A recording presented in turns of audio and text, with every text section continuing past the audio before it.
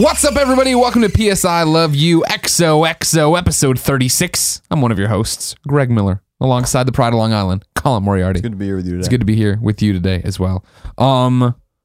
What did you play this weekend? Not much. What have you imbibed in? Not much. You played a bunch of stuff. You didn't get deep into stuff, but you played stuff.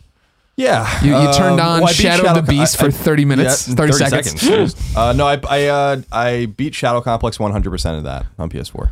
How was it? How did it hold up? That's Everything great? Great yeah? game, yeah. The story's a little ridiculous, but yeah. Sure, but that's video games. Yeah. But I mean, like... well, no, not necessarily. There's a lot of ridiculous stories in video games. Sure, but not always. Yeah, I would think the majority, though.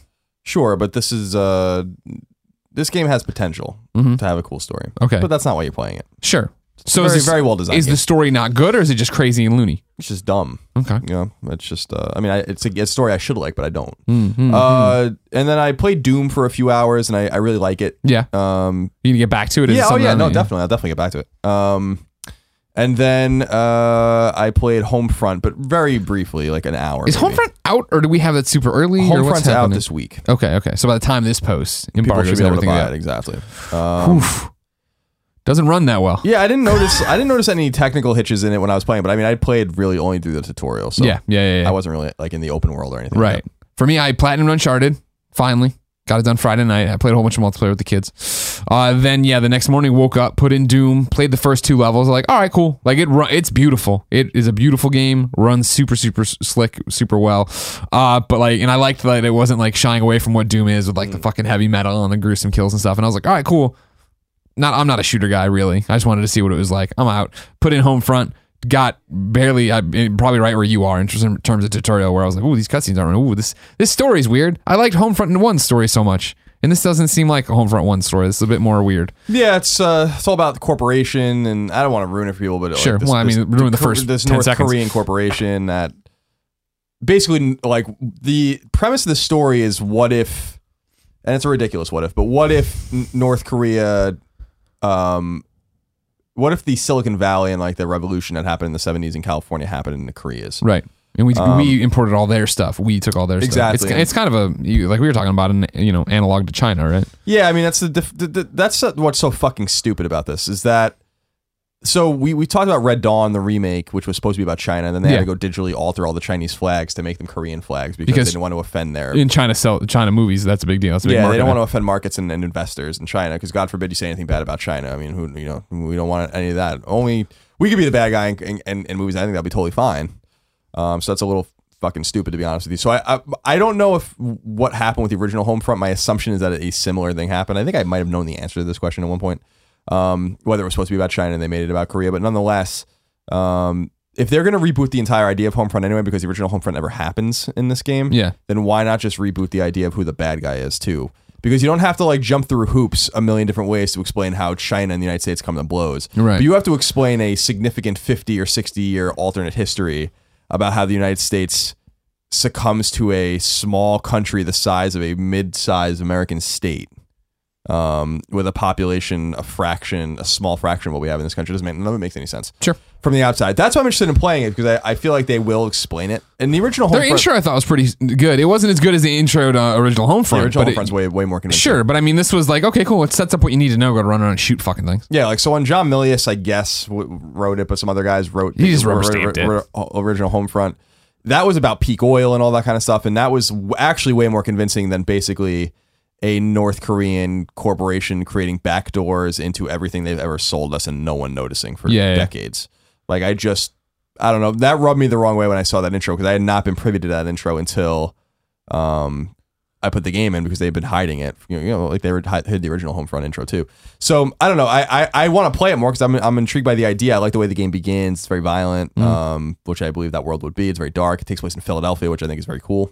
Cradle of Liberty. So we'll see. I mean, I have no thoughts about either of those games in any major way. I think Doom is exactly what I thought it was going to be, and I was super happy to see that. Yeah. Homefront, I don't know what it's going to be, and I hope that it's something that I like. But I'm not feeling super optimistic about it. Sure. Yeah. And then, I'd put off till I was in the mood Ratchet and Clank, and I was in the mood yesterday. Had a great time with it. I told you. Fantastic game. I told you. No, everyone told me. That's not a Colin was right. Oh, no, everyone in the world said that. I said it long before the embargo was even up. So who else told you first? Who? Tim, I think, during the Let's Play. No, Oh, okay. definitely not. No, really? It was you? Oh, okay. Yeah, it was definitely me. Okay. Yeah. About Shadow of the Beast, I actually turned it on with the intent of playing it, but then I got a phone call and I had to go, so I just shut it off. Yeah. I didn't even get past the start menu. I didn't even start the game. But not being very well reviewed, and I'm not sure. Like Polygon gave it a 3. Now its Metacritic's more like a 6 or a 6.5, maybe around there, maybe even a 7, but maybe probably lower than that, in the 6s. But I always felt like this game wasn't going to be very good because Sony just hit it for so long. Yeah, it just came out of nowhere. It was announced before PS4 even came out, and then just disappeared for almost 3 years. Probably like 2 years, and then they like kind of brought it out of hibernation. We're like, it still exists, and here's what it looks like and stuff. So I'm just not even sure with all these other games that I'm going to be playing, like if or when I'll ever get to it, because I have no love for that game. That's a very the original Shadow of the Beast in 1989, I think, came out on Amiga. We don't have an Amiga heritage in the United States, and so this seems to be a game more directed at the nostalgia of European gamers, which I respect, and that's totally fine. So I don't know. There's nothing there for me to be like, well, I really want to play this. Sure. The thing that intrigues me is that the original Amiga game is in the re-release, so I would actually want to just play that. Just play to get to that part, just to see like what that's all about, because that's supposed to be a classic, sure, kind of platformer. So, or side scroller. So, yeah, that's basically it. So this week, I would like to just get through Doom and Homefront and kind of clear those games out of the way, because things are slowing down. We forget too, as we'll see on the drop, I think, that Valkyria Chronicles. Yeah, we've had Valkyria for so long. Yeah, we've had it forever. I really think is since it out February. Is it out today, the day of this posting? I think so. Oh, well, then it's great.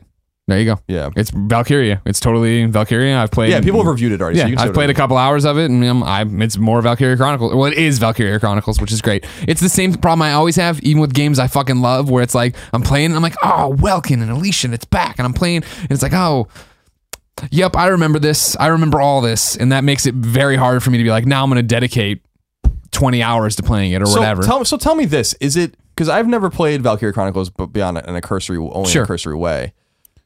But it's a game that's right up my alley, I think. Yeah. No, you'd like it. It's turn-based, grid-based strategy.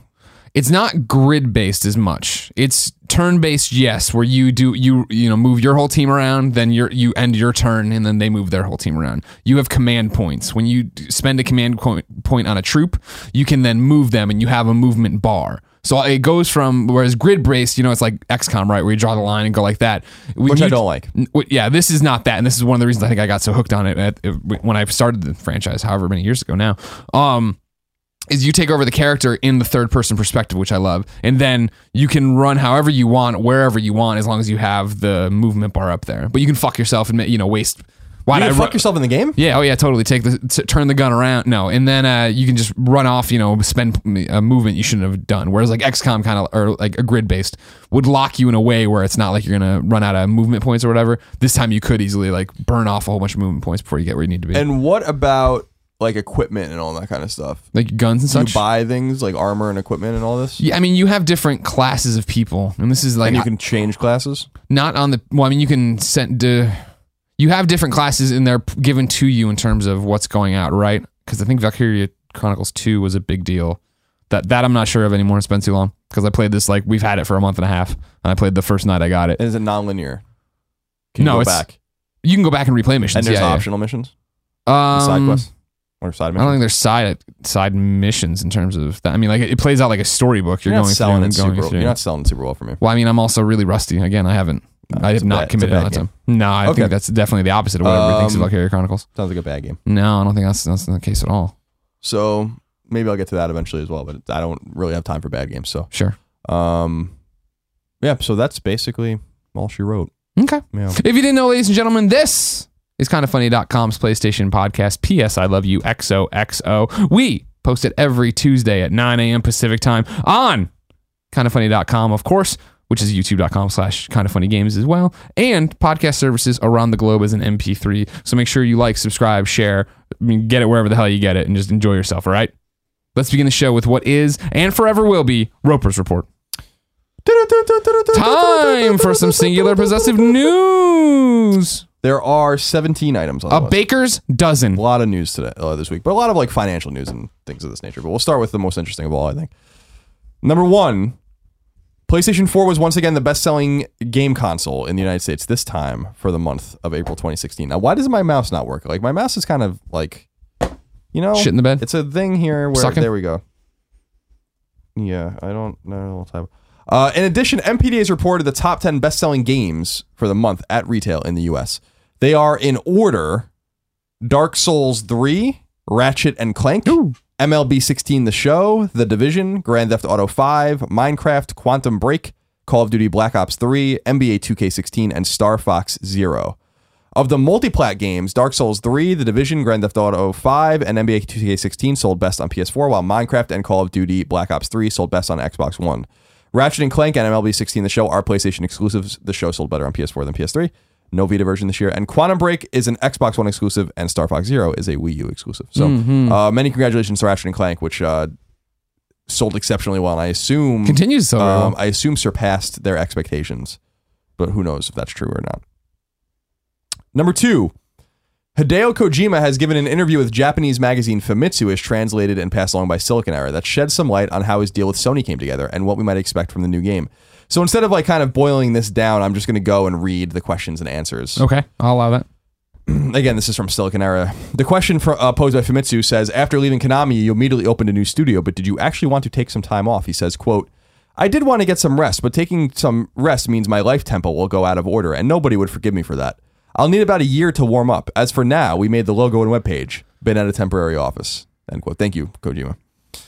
He says about the logo, quote, I can't say yet, but the secret is found in the logo. The whole body of the logo actually looks super cool, and we're planning on making it into a figure. And I think he's talked more about this since. But there was a whole bunch of terrible Photoshops he was retweeting yesterday of the logo being put on all manner of body. The reason for making the first title with Sony, quote, this is my favorite. Okay. This is awesome. Okay. I've had offers come from all around the world, but they all work in Hollywood method, and I didn't feel like doing any kind of detailed presentation. That's when I was wondering who would trust me who would trust me with just a rough concept. And that's when I found Sony. They're giving me a vast amount of freedom, which makes it very easy to work with, end quote.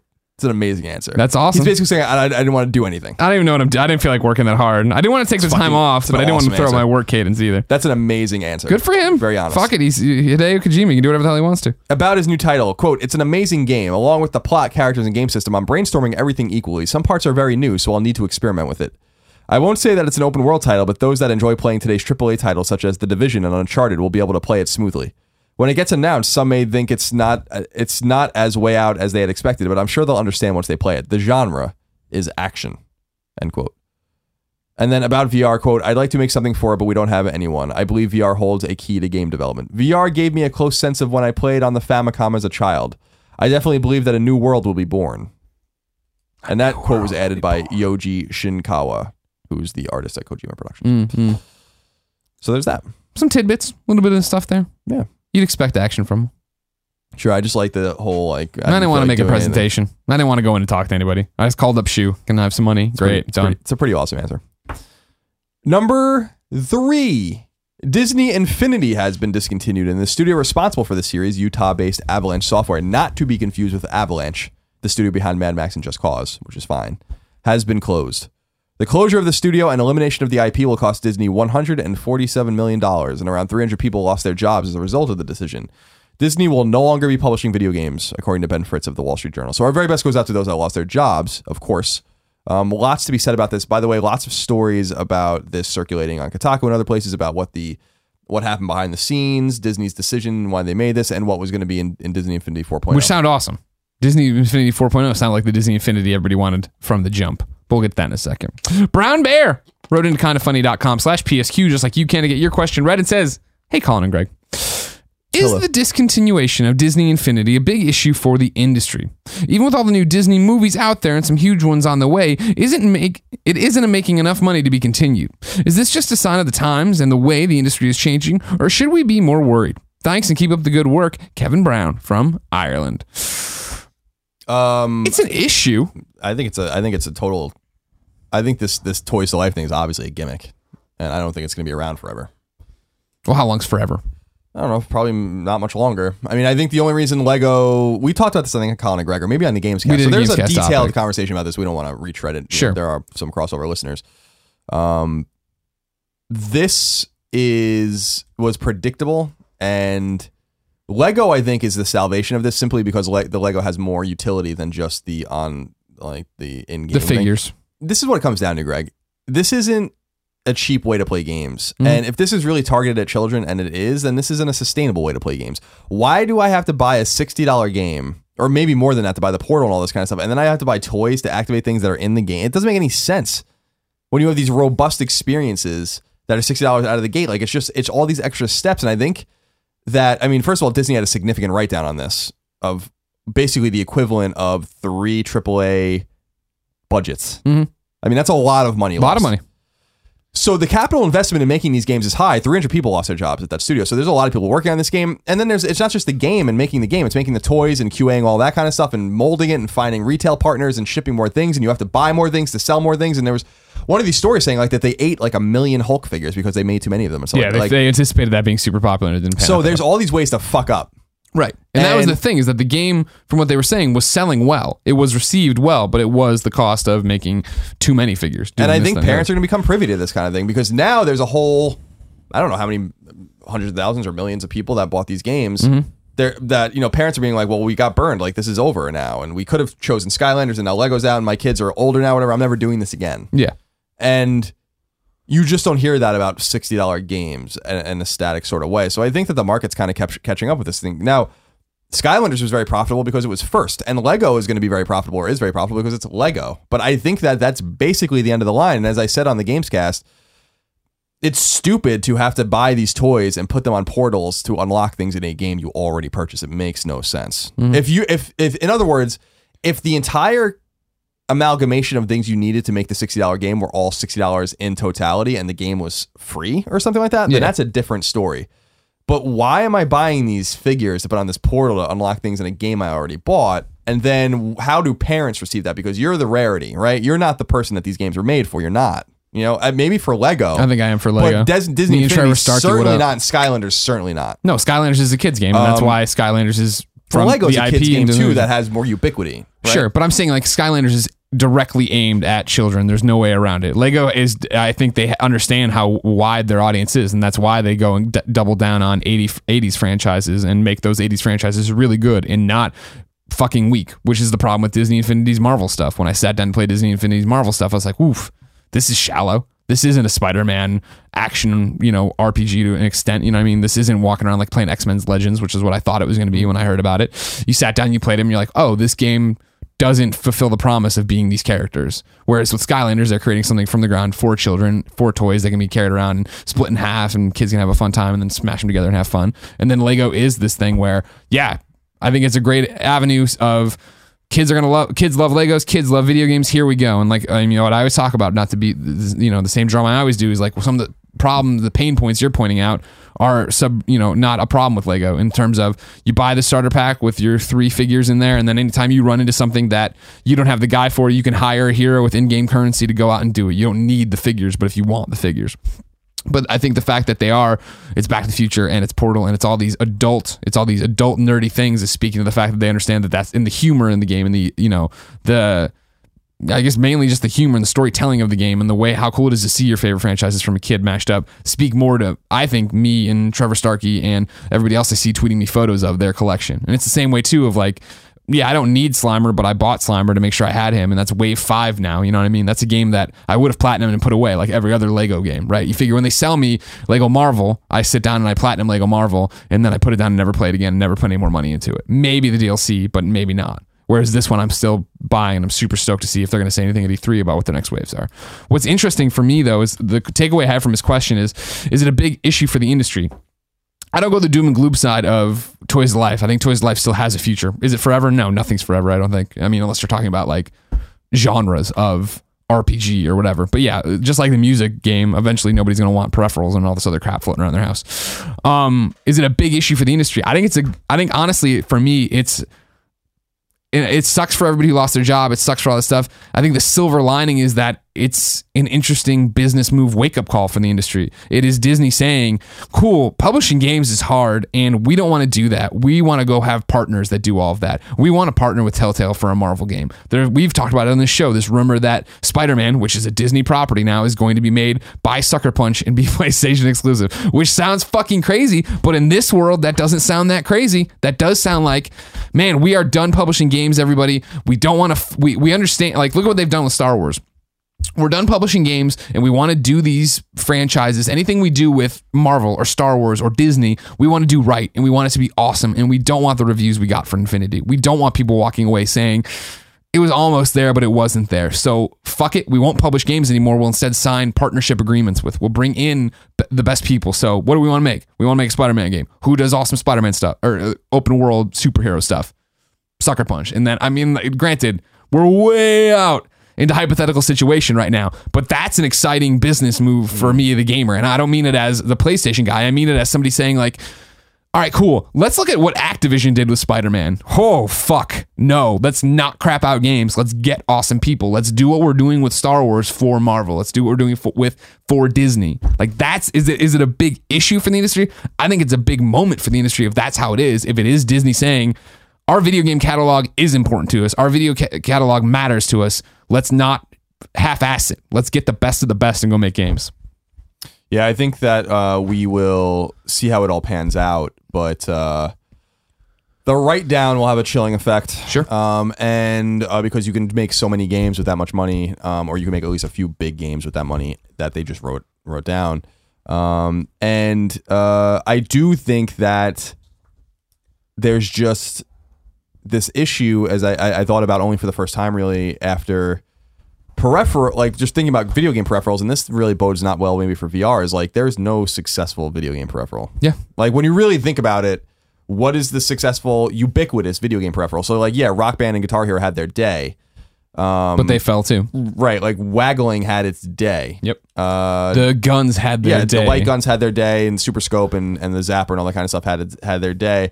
But nothing really has changed the way we play games, with the exception of a few, like the analog sticks and the internet and stuff like that. Like none of these. So that the most popular toys to life thing is really Amiibo, and that's only because it's the only way to buy good Nintendo figurines. Yeah. No one gives a fuck about how what they activate. And that's the thing too, where I think that's, when we bring it in, that's a completely different audience in terms of how it works out, right? Like Amiibos aren't bought to be put into games 95% of the time, I'll say. And I also think that Amiibos, based on, again, echo chamber, Twitter feeds, whatever, but based on all of our friends, it's not kids buying Amiibos. It is Pear and Jose and Altano buying a million this, and then Panda Musk bringing them weird ass gold mark. Like, it's, you know what I mean? Like, it is this collector frenzy to it, and that's cool and that's great, and that's something completely different. Is it cool? I think so, but I like fandom like that. Real quick, one more thing on this Disney thing. Though? I mean, for anything else that we would say is cool on this show, I think that's cool. I don't know, when we're sitting here talking about our cool variant Vitas, we have any stones to throw. J.D. Morale wrote in to kindafunny.com/PSQ, just like you can. It says, hello, Colin and Greg. Hello. Now that Disney has stopped publishing games and canceled Infinity altogether, what are the chances that Star Wars and Marvel go to Lego Dimensions? It seems perfect to me. Your thoughts, Joe? 1,000% that's going to happen. I remember, I've said it before, and I think maybe if I would have been, we always get to this point where you like, look back and like, why didn't we read the tea leaves a bit differently on this? When I remember when Disney Infinity happened and then Lego Dimensions happened, I was like, fuck, that's awesome. But like, clearly they're going to ride out this Lego Marvel deal. They'll do their last Lego Marvel Avengers game, and then that'll be the end of it. And then we'll never get another Lego Star Wars. And then they're like Lego Force Awakens.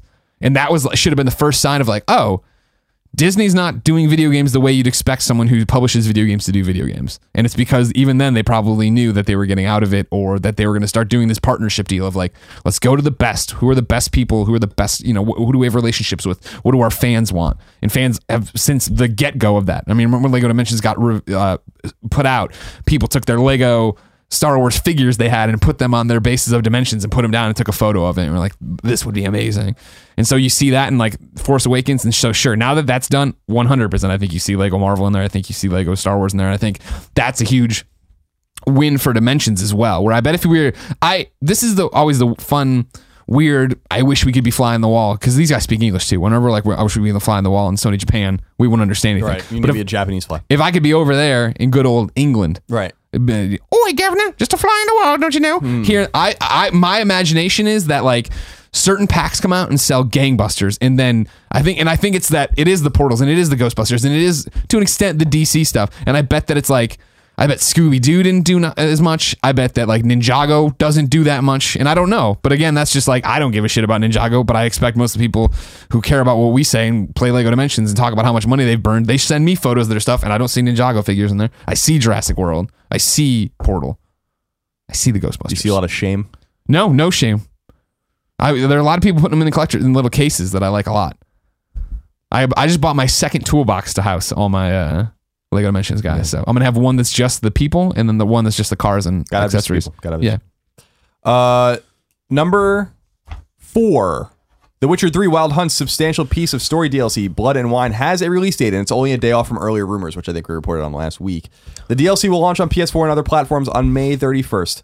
Its main story will take around 20 hours to complete. It has 90 quests within, 40 points of interest, 30 new weapons, 100 pieces of armor, and 20 new monsters, amongst other new stuff. So I'm sure there's a lot of people looking forward to that. And you are only a few weeks or a couple weeks away from playing it. So congratulations. Go, Witcher fans. Be free. Number 5, Sony has revealed the best-selling digitally released games for the month of April 2016. The top 10 best-selling games at digital on PS4 were, in order: Dark Souls 3, Ratchet and Clank, Rocket League, MLB 16 The Show, Minecraft, The Division, Grand Theft Auto 5, Enter the Gungeon, Beyond Two Souls, and The Order 1886. Beyond Two Souls. On PS3, the top 10 best-selling games were, in order: Minecraft, MLB 16 The Show, Grand Theft Auto 5, Okami HD, Saints Row 4, Grand Theft Auto San Andreas, Call of Duty Black Ops 3, Lego Marvel Superheroes, Little Big Planet 3, and Bayonetta. The top 10 best-selling Vita games digitally in order were: Severed, Digimon Story Cyber Sleuth, Risk of Rain, Persona 4 Golden, Axiom Verge, Minecraft, Grand Theft Auto PS Vita Collection, which I have no idea what that is. Is that Liberty City? That's the PSP games. And Chinatown Wars. XCOM Enemy Unknown Plus, Shovel Knight, and Civilization Revolution 2 Plus. The top 10 best-selling PlayStation classics were, in order: Bully, Grand Theft Auto San Andreas, Rogue Galaxy, Manhunt, Grand Theft Auto The Trilogy, Max Payne, Grand Theft Auto Vice City, Mega Man Legends 2, Mega Man Legends, and Suikoden 2. Fallout 4, Call of Duty Black Ops 3, The Division, and Star Wars Battlefront graced the top DLC list for PS4, while Call of Duty Black Ops 3, Call of Duty Black Ops 2, and a few others dominated the PS3 DLC charts. Big takeaway, of course, Severed, number 1 best-selling Vita games in only 5 days on the market. Woo! In that period. People love that Vita. Get them games. Also, another takeaway is the same takeaway all the time, that Rockstar and Take-Two must be making hand over fist money on PS Classics. Sure. Because they're always within 50, 60, 70% of that chart. Number 6. New information is coming for Gran Turismo Sport, the upcoming all-new entry in the Gran Turismo franchise, and that information may be out by the time you hear this. Oh, no. On May 19th, Polyphony Digital will stream new footage of the game, as well as a ton of new information about it. We'll report back on next week's episode with all we learned, so you can look forward to that. Please look forward to it. I bet they talk about cars. Maybe motorcycles, if you're lucky. Please look forward to it. I'm sure there'll be a very long segment about damage and how it's there, but it's not severe. And we'll talk about shifting stuff. Number 7, that's enough. Number 7, a sequel to Star Wars Battlefront is coming sooner than you might think. EA has revealed that Battlefront 2 will launch in 2017, with the visceral developed Star Wars game being penned by Uncharted creator Amy Hennig, is aiming for a 2018 release date. Battlefront 2 may focus more on the new movies, something that hasn't been possible since the original Battlefront came out in 2015. EA Motive, on the other hand, is helping out on Visceral's game, while the already reported Respawn Star Wars game is also in the works, allowing EA to release a Star Wars game every year for the next 3 or 4 years. Dang! So that's going to be big for them. Yeah. Very big. I want that Amy game. Battlefront 2, fine, whatever. Yeah. Hopefully it has like a story. Yeah. Number 8. Sega appears to be interested in releasing Shenmue and Shenmue 2 in the form of HD remasters, though it's unclear if it's possible at all and when that may happen. Sega's European community manager Dan Sheridan said Sega would love to release the games, but doing so isn't so easy when speaking on a podcast transcribed by GameSpot. Quote, "Sadly, it's not as simple as porting the games to the current platforms. We need to ensure that any HD remaster lives up to the quality of the original titles. With games as immersive as Shenmue and Shenmue 2, there are further complications involving licensed products that were included in the original games. That said, we'd love to do it, and we are currently investigating how to make it a reality," end quote. So I think that you will see those games coming out on PS4, Xbox One, PC. I'm sure you're stoked about it. I don't care about Shenmue. You love Sailor. It's interesting. I mean, Shenmue is interesting. Yeah.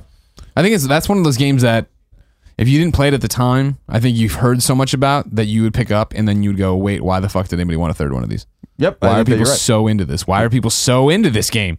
What is going on with this guy in a jacket? I think you're right. Number 9, how's Battleborn doing? It's unclear, though VideoGamer.com seems to have some data suggesting the game is at the very least doing okay. The game's creative director, Randy Varnell, noted in a Twitch stream that the studio is, quote, cautiously optimistic, end quote, about the title, and that the launch was, quote, pretty good, end quote. Battleborn is supposedly tracking just ahead of Borderlands sales when compared for time, and Borderlands sold some 8 million units lifetime. It's worth noting that Borderlands sales were a very slow burn, and Borderlands, I would be shocked if they came anywhere near Borderlands sales. I 100% agree with that. But I'd be interested to see how Battleborn's doing. I don't believe that it's doing well. I still don't Space believe Ghost wrote into kindafunny.com/PSQ and said, "Hey guys, earlier this week we got word from Gearbox that Battleborn sales were pretty good and that they were cautiously optimistic about it reaching something similar to Borderlands 1. Colin has repeatedly said that Battleborn would bomb. Might be wrong, need to wait for official numbers. Do you feel that Overwatch has room in the marketplace, or did Battleborn eat its lunch? Thanks, gentlemen. Overwatch is going to clobber Battleborn." I know. Overwatch had 10 million beta players. 10 million. For comparison's sake, Gears of War 4, which is going to be very healthy on the market, had 1.5 million beta players. Yeah. Overwatch had 10 million people play its beta. People won't shut up about Overwatch. Don't worry about it. I think, Battleborn is... No, you don't have to worry about it. So there's ways to kind of figure out how games are doing with the hardcore, and I think that this is a game that's going to be... Battleborn? But yeah, Battleborn is going to be... Yeah, Battleborn's going to be a game that's going to be kind of live or die by the hardcore. So let me give you an example. Live and let die. Battleborn, according to PSN Profiles... Now, PSN Profiles doesn't track everyone's profiles at all, and not even close, but hardcore gamers, people that basically put their profile in and are tracked, has 2,592 game owners, right? For comparison's sake, let's just go and see what Uncharted 4 has. Okay. Uncharted 4 has 35,415 players. And Drake's Fortune Remastered has 91,000. So just from the remastered from on PS4. If you look at new games being released... Give me a new IP to compare Battleborn to. Well, I'm just looking at new games here. So Doom already has 3,300. It came out Friday, right? Shadow Complex Remastered, 459. That's a $20 downloadable game. Tabletop Racing World Tour, 24,000, but that's because it's free. The Park, 475. So it's doing better than some other games around it, being that it's a retail game. That seems like the performance might be decent, but there are 2.67 million gamers tracked on PSN Profile. So it's not a lot. That's a cross section of PlayStation gamers. Probably core PlayStation gamers, but not the hardest of the hardcore. But certainly not indicative necessarily of the 40 million people with a PS4 or the 80 million with a PS3 or the 12 or 13 million with a Vita. So much like polling, you have to kind of take these things and be like, assume that it's being spread across. My assumption is that these numbers are actually track high, and that if you divided those numbers in, you'd probably have to subtract maybe even 50%, because these are core gamers, that play nerdy ass games like Battleborn or Uncharted. So my takeaway, it's not doing well at all. But, we'll see how, if they can spin that, and I'm sure that they'll release numbers, or maybe they will, maybe they won't. I bet they won't release numbers. If they don't, it's not doing well. Yeah, 100%. But I just don't think, I think this is the best you can spin it. It's tracking ahead of Borderlands. Yeah, no one gave a fuck about Borderlands. I am 100%. I agree with you. I understand that. That's what I remember about Borderlands was that for historians, it took a year for people to really like. Yeah, it took Clayman and Brudvig playing it every fucking night to be like, this is a big deal. I remember playing it, late, a few months later. I was like, this is a great game. But I was way more connected than most people at the time. So Borderlands selling 7 or 8 million copies. People love Borderlands, and people went back and bought Borderlands for years. So I don't know. Like Borderlands 2 had people go back and buy Borderlands. I'm not convinced at all. Number 10, it appears Dark Souls 3 is a commercial success. Gematsu reports that the game has shipped 3 million units, bringing the Dark Souls series shipment to 13 million units. Half of the shipment went to North America, another 1 million went to Europe, and 500,000 shipped in Japan and elsewhere in Asia. This doesn't seem to account for digital sales, and it's important to note that shipments don't necessarily equate to immediate sales. But nonetheless, Dark Souls 3 is, I think, the fastest selling Namco Bandai game. Suck it, Pac-Man. Something like that. Go home into that. Number 11. Square Enix's business appears to be booming. The revenues are up 27.5% year over year, and profit is up a staggering 102.3% year over year. Net sales of gaming specifically was up 42% year over year, and profit from gaming was up 58.9% year over year. The publisher praised Tomb Raider and Just Cause 3 as solid sellers, as well as a series of strong smartphone and MMO performers. So MMO like Dragon Quest X, Final Fantasy 14. They'll be releasing games like Deus Ex and Final Fantasy 15 and Tomb Raider on PS4 this year. So they should be in good shape. Although I think that Final Fantasy 15 is going to take a lot of I was going to say Final Fantasy is going to be very, very interesting. Number 12, Resident Evil 0 HD, which launched in January, has sold an impressive 800,000 copies according to Capcom's own financial report for its fiscal year. The sales were only counted through the end of March and represented the second successful launch of an HD re-release of a Resident Evil game within 12 months. As Remake, which is the GameCube remake of Resident Evil, which was then HDIs for PS4, also sold very well in 2015. The game performed favorably, in quotes, according to Capcom, and may prime a path for Resident Evil 4, 5, and 6 re-releases as the year moves on, and obviously we're already into that cycle. Hopefully towards the reveal and possible release of a new Resident Evil game, which we talk about on the Gamescast this week, so I won't bore anyone with that. Number 13, Capcom CEO Kenzo Sugimoto admitted that Street Fighter V may have not been ready for prime time. In its earnings report, Sugimoto said that, quote, it's best to spend a little more time in developing and running a high-quality title that will perform well globally, ellipsis. Some aspects of Street Fighter V needed more polish, such as the lack of content and server issues at launch. Accordingly, we feel it's better to give a little more time to development than before and have made slight adjustments to our portfolio, end quote. Just slight. Obviously, as we reported last week, Street Fighter V undersold significantly. About 600,000 copies, I think, where they thought it was going to be. Yeah, come on, 600,000, no big deal. That's just one truck. That's just one truck. Number 14, Ubisoft CEO Yves Guillemot predicts that there will be one more generation of consoles before streaming takes everything over. In a Ubisoft earnings call as relayed by GameSpot, Guillemot said, quote, now on the console side, we expect there will be new consoles that are going to make this market continue to grow, and we feel we still have another generation of consoles before we have new types of consoles coming to market, ellipsis. We believe in streaming, but it demands a lot of bandwidth. We think it's going to grow, but today, with the types of games we have, it will still take a bit more time to be popular. For the new consoles, there's nothing official on that, so my expectation is we will have another cycle of consoles before we go to streaming. I don't have dates or anything, but what I see is the manufacturers would prefer to have, again, a new hardware to take up the potential of the new possibilities that they can bring. And I feel that the last transition was very smooth, and the volume that was brought by consumers was very high quickly. So we don't see a transition now as a potential problem. We see that as more of a way to boost the market, end quote. That's the end of the story, but now Greg is left. I'm a little scared because I don't know. Could it be the Waterman? But he's already back. Is it? No, he's not back. Is it the Waterman? There's some clinging and clanging.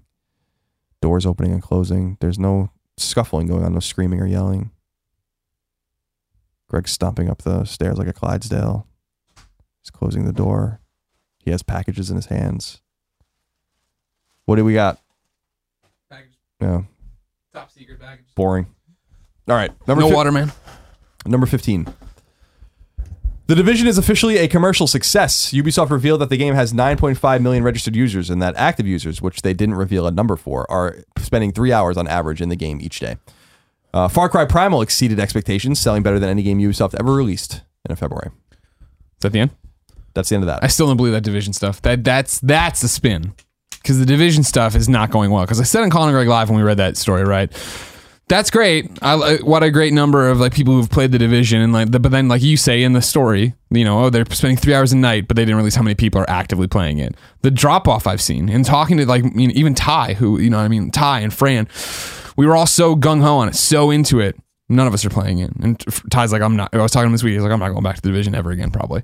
And you look at the Reddit, and everyone's furious. And you look at the posts from the developer who are like, we know we fucked up the first expansion, first patch, whatever. Like, we're going to work hard not to have that. There won't be exploits. There won't be this. There won't be that. PC's totally fucked with hackers and stuff like this. I don't know. I think there's a dark story happening beneath the surface of that. And how much they talk about Division from here on out will be interesting. And not to mention if they can salvage it when they put out more stuff. I think they will. I mean, I think we'll see a sequel probably sooner. So yeah, like, I agree with that. I think we'll see I think the expectation. All right, so this will probably be the opposite of the way that Destiny was treated, and that Destiny 2 was supposed to be out way sooner than they thought, and then Destiny was so popular that they're like, we can kind of squeeze water from a stone or blood from a stone. Blood from a stone, yeah.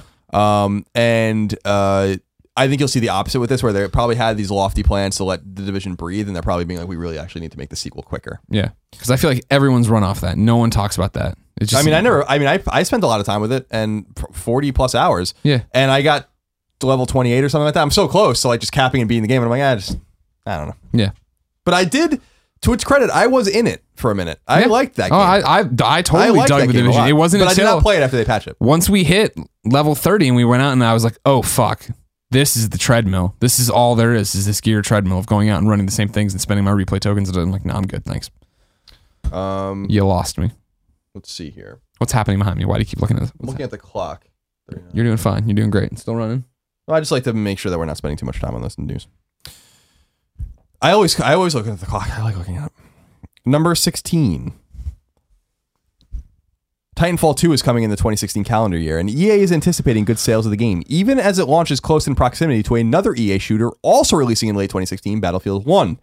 GameSpot reports that CEO Andrew Wilson says, quote, shooters are a giant category in our industry, $4.5 billion. There's a very broad, diverse set of players who are looking to fulfill different gameplay motivations. Some people play very quick play, some people play more strategic, some people want both in different contexts. We feel we have a really strong position to deliver the broader set of gameplay mechanics as it relates to the first-person shooter genre across 2 titles. I feel very confident that we are well positioned to do very well in the category this year. Ellipsis. Titanfall 2 has evolved substantially from the first Titanfall. It will be on both platforms, which obviously means a bigger audience for Titanfall, particularly with the Sony platform, which hasn't experienced Titanfall before. But at the same time, obviously, the attach won't be anywhere near as high as it was with Titanfall because it was one of the first AAA titles for the new Xbox One. We think you're going to see numbers clearly larger than our first Titanfall. We've got expectations for it, but we try to be prudent in how we forecast that in our guidance, end quote. Be prudent. That to me says that Titanfall is not going to be a big seller for them. It will sell a few million copies probably. Yeah. But I think that I don't want to be too bold in my assertion, but I think Titanfall's kind of come and gone. Like I don't know that releasing Titanfall 2 in the fall is a good idea. If I were them, I wouldn't release it in the fall. I would release it in the summer. I'd release it in the spring. Yeah, spring would make sense. Just with, I don't care how people are nailing the new Call of Duty. That game's going to sell 15 million copies. Battlefield 1 is going to sell a ton of copies. People are still playing Battlefront. They're still engaged in the Division or Destiny or whatever is going to, there's other things. Like, I just don't know that this is a smart move to wedge Titanfall in there. Yeah. I think it would make more sense to let it stand out in the spring because it is an interesting game. I love Titanfall 1. I'm excited for Titanfall 2, but in a crowded holiday market, I don't know how much I'll be playing and how much you'll be jumping in there. How many am I still regenning and all this shit? Yeah, I'm excited. I want to play because I like the mechanics of the original Titanfall. I just don't want to play online, and I like the idea of a campaign. I think that'll be great. So I'm in it, and I want to play it. Yeah. 2 things. Will the original Titanfall get re-released on PS4? I don't think that's possible. I don't know the exact answer to that. That seems to be a deal that was worked out. I don't think that's possible. But that's what we said about Mass Effect, right? But it took 5 years though, so I wonder if that's the same kind of deal. I remember when the original Mass Effect came to PS3, I was like, this is unbelievable. Because I really didn't expect that was going to happen. But weirder things have happened. Number 17. Roguelike RPG Mystery Chronicles. This is the wrap-up, by the way. Yeah. Roguelike RPG Mystery Chronicle One Way Heroics is coming to PS4 and Vita this summer. Puzzle game Four-Sided Fantasy comes to PS4 this summer. And finally, if you're still rocking PS3, a last-gen Call of Duty collection is launching this week and contains all 3 Modern Warfare games at a reduced cost. I think it's $30. I think all the games have some sort of online component, but I'm not sure you have to look into that. Some DLC. But again, look into that if you're interested in buying it before you do. I don't know much about it. That's it for the news. Colin, I'm interested in this year roguelike on Vita you just talked about, but that's not coming out till the summer. If I want to know what stores had mom and grop games this week and things had come to digital warehouses and stores had been updated by Andrew Kelly, where would I go? You go to the official list of upcoming PlayStation 4, PlayStation 3, PlayStation Vita, sometimes PSP software by the Kinda Funny co-founders. Okay, let's see. What was that? Hold on a second. No, that's your Twitter. That's Long Island. Your Twitter header is Long Island. Is it? Yeah. Oh, okay. Well, Cubicolor comes to PS4. It's a digital game out the 20th, so this is a Friday release. Immerse yourself in the world of Cubicolor. And that's Cubikolor. I don't like anything about what I've heard so far. Armed only with your logic and your cube, with a K. Move through 150 levels outwitting the traps in the system. Proper noun. An evil scheming entity to confront the machine and pass the test. Will you achieve the highest score? Let me read that all again. Immerse yourself in the world of Cubicolor. Armed with only your logic and your cube, move through the 150 levels outwitting the traps in the system. An evil scheming entity to confront the machine and pass the test. Will you achieve the highest score? I don't know what the hell is going on there. Homefront the Revolution comes to PS4 digital and retail. Homefront the Revolution is an open-world first-person shooter where you lead the resistance movement and wage guerrilla warfare against a superior military force to ignite the revolution. The dynamic, evolving world responds to your actions as an oppressed nation rises up in defiance against the occupation. Now, this is the one thing that frustrates me, is that the original Homefront ends with them sparking the revolution. So why didn't they just leave that as canon? You know? Because they want you to just jump in. They just want you to jump in. They don't want you to have to go play this first game that they didn't sell. Letter Quest Remastered. I bet you the original Homefront sells better than this one. Oh, I agree. Letter Quest Remastered, PS4 and PS Vita. Time out. I mean, that's not even fair. The original Homefront had one of the most aggressive marketing campaigns we had ever seen, especially for a THQ middle of the pack developer, publisher, everybody on that slide. Remember when you'd go down to San Francisco, get on the Muti, and every fucking sign had Homefront on there. And they get in trouble and they released balloons into the air, and like they were doing all sorts of crazy shit for Homefront. You couldn't go anywhere and not see Homefront. This one, I didn't even know what the real release date is. No one did. Guaranteed it sells better. Sold better. Homefront: The Revolution, PS4, digital, retail. We read that one already. Next, Letterquest Remastered, PS4, Vita, digital, cross-buy. Ever wondered what would happen if you cross Scrabble with an RPG? Oh, God, no. Now you don't have to because Letterquest is here. Help Grim and Rose, a couple of adorable Grim Reapers, defeat monsters, ghosts, evil bunnies, and more using the power of words. I like that. I think I might down with that. That's a good idea. Life Goes On, Done to Death comes to PS4 digital. Life Goes On is a comically morbid platformer where you guide heroic knights to their demise and use their dead bodies to solve puzzles. Oh, cool. On your quest to find the Cup of Life, you will summon night after night to be brutally sacrificed. And life goes on. Death is not a setback. It is the only means to success. My Night Job comes to PS4 digital. Black Knight, an abandoned mansion and a bunch of monsters. Sounds like the perfect job. Players will have to use a variety of weapons to save their skin and master the challenge of leading survivors to safety while also defending the building from invaders. Use more than 60 weapons from vases and floor lamps to chainsaws, shotguns, and ginormous hammers. Could be interesting. Sure. Perfect Universe comes to PS4 digital.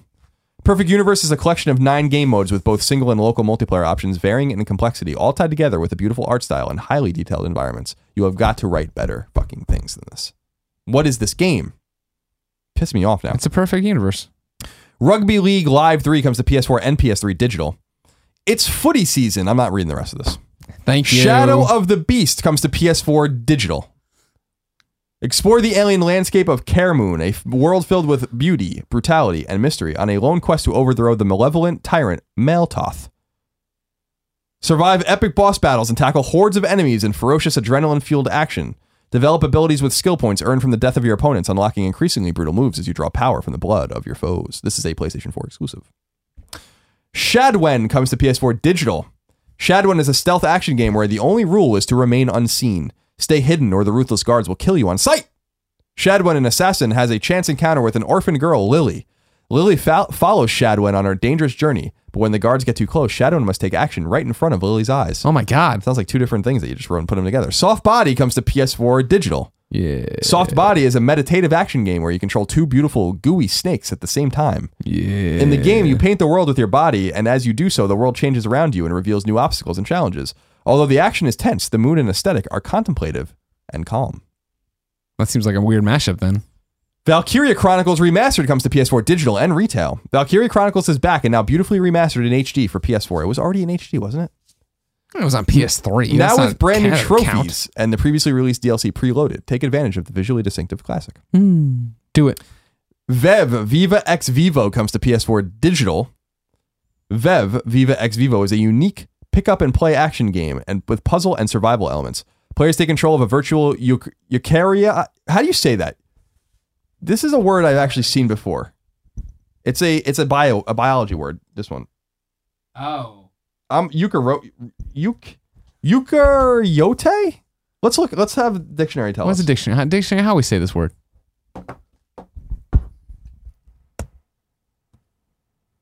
Eukaryote. Eukaryote. Eukaryote. Okay, let's go back. Players take control of a virtual eukaryote visualizer. Nailed it. A single-celled artificial life form which allows them to explore 4 distinct microscopic environments: freshwater, soil, blood, and cerebrospinal fluid. Oh, okay. Stop with your goddamn biology Some words. kind of fucking, we got Fucking some hate kind of biology. goddamn medical bio game over here, huh? Everybody get into Biology 101 with Vev. And finally, Wild Arms 3 comes to PS4, the PS2 classic, PS4 digital. Experience Wild Arms 3 on PS4. Desolate wastelands and eroded memories are the remains of a dying world. Sparse settlements provide protection from the harsh environments. Few dare to roam beyond the town's boundaries.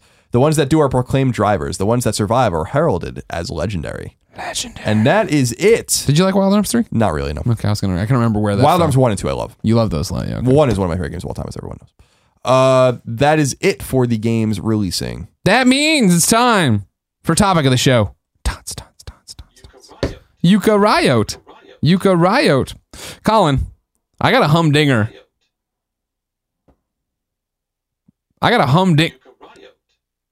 You Is it picking up? Because I hate it when we do funny audio gags and you don't hear them. It just sounds like silence. I got a humdinger of a topic of the show for you. You ready? Tots. This one comes from Game on Parker, who wrote in and posted it over on kindafunny.com/PSQ. Colin, put on your thinking caps. This involves, you need your imagination. I need multiple thinking caps. You need your imagination for this one. Yeah, well, I know one isn't good enough for you. No. You'll be way too grounded. You'll start talking about Trump and everything. Okay. Hi, Portillo, Colin, and Greg. This question might bring out the craziness in both of you, but hopefully it will be in a good way. If you could become Shuhei Yoshida for one day, what would you do? Every decision you make will stay set and cannot be changed. I'm just curious to see how both of you would spend your time being Shuhei for one day. Don't get too crazy. Game on Parker. So we wake up, or we sign a deal with the devil. So we're 100% aware, because that's always the big thing. I wouldn't. What is this all a dream? What's happening? We go into this knowing tomorrow we're gonna wake up as Shuhei Yoshida. We'll be fluent in Japanese. It'll be like a Green Lantern ring where we're just translated. They're translated. It's no big deal. But when the alarm goes off, we wake up. We hit the alarm. What are you doing? Hi. Look, it's already happening. And konnichiwa. Sumimasan. God, I walk around Japan like a moron when I'm over there. No idea what I'm doing. Oh, no, because I told you the whole thing the first time I went to Japan where I was like, hi. Like when I walk up to someone and I was like, I'm just saying yes. I'm a fucking idiot. Yeah. I think I did that the second time I was there too. Anyway. So what I would want to, so there are things, I don't even want to make decisions. There are things I just want to know. Exactly. And so and it's not even the things that are happening. It's the things that have happened. So you're going a different direction. I don't care about the future plans. That's whatever. Those are already set in stone. We're not in a day. We're not gonna be able to change those plans. But like, they have budgets and they have. Like, I'm not gonna go to Sucker Punch and be like, "Hey, you've been working on a game for 2 years, and guess what? Like, we're gonna find another $50 million, and you're gonna recreate your, like." No. See, what mine would be is that I would have but I would take like a section of the day for Skype calls, and I would call Sucker Punch, and be like, "All right, bring me up to speed. Where are we at? Show me the latest demo." You know what I mean? All right, great. Hang up on them. Call Bend. Fire Eric Jensen. Now show me what he's been working on. And they're like, we haven't been working on anything. You told us not to shoot. We have this game called Dead Don't Ride, but nobody wants it. No, we're but we actually haven't made a game. We have a logo. It's a very pretty logo. But we've been sitting here for 5 years and we can't. It's hard to get to our office in Bend, so we have no idea what's going on here.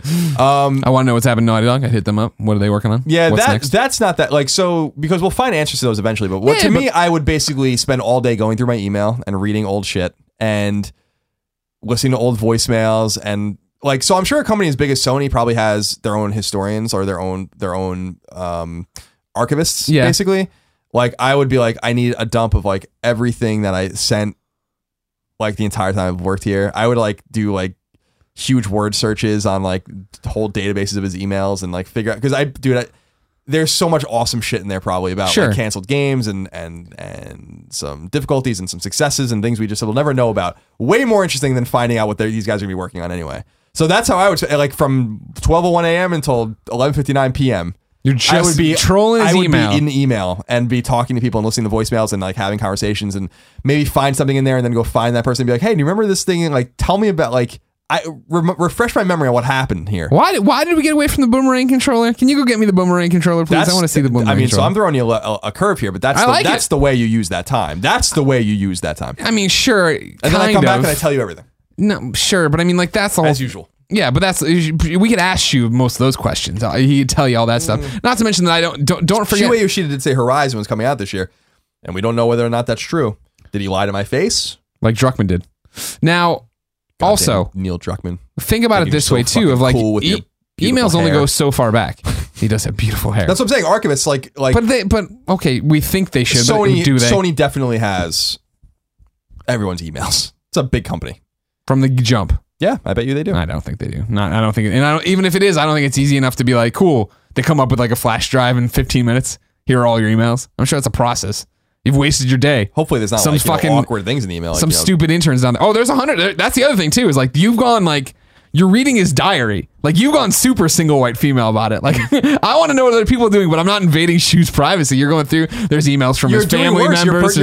You're impersonating him to other people to get information. It's the same thing. I'm just finding things out. Come down from your ivory tower, sir. I'm just finding things out. I'm just going to go great. If they're like, what do you think about it? I'm like, let me sleep on it. Hit me up in the morning.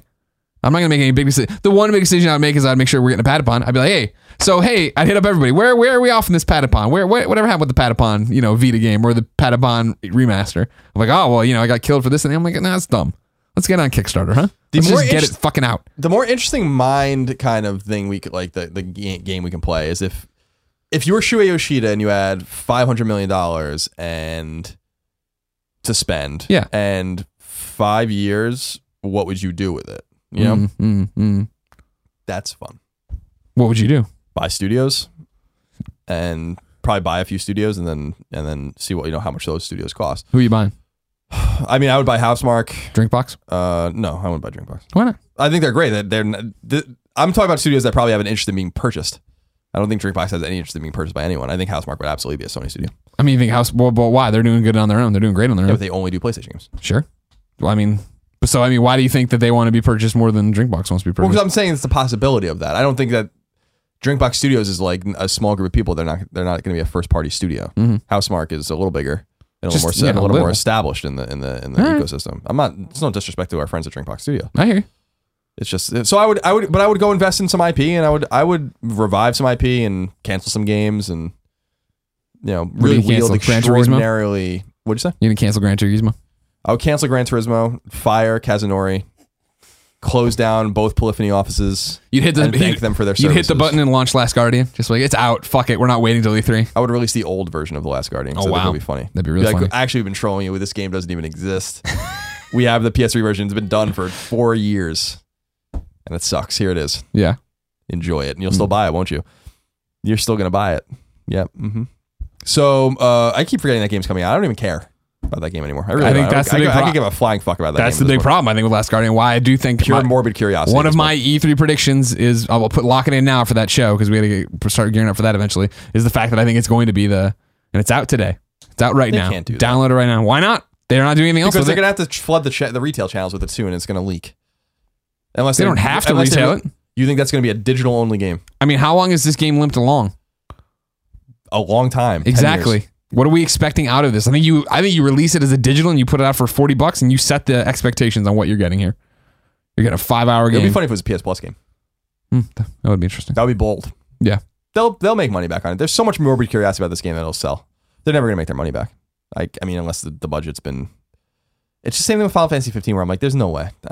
There's no... How do you make your money back?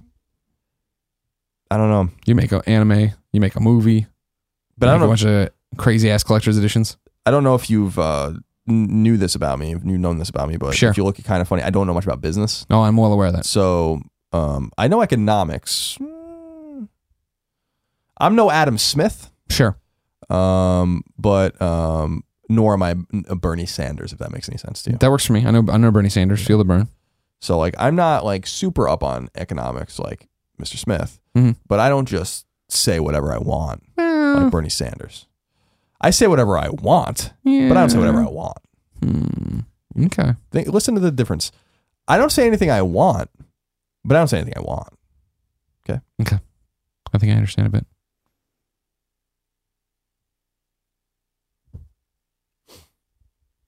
So yeah, you'd be Japanese. That'd be cool. Yeah. You could order whatever you want and know what it was going to be off the menu. So that'd be cool. I can go in and order ramen and not play ramen fucking roulette like I usually do. Yeah, we just hit the buttons on the thing.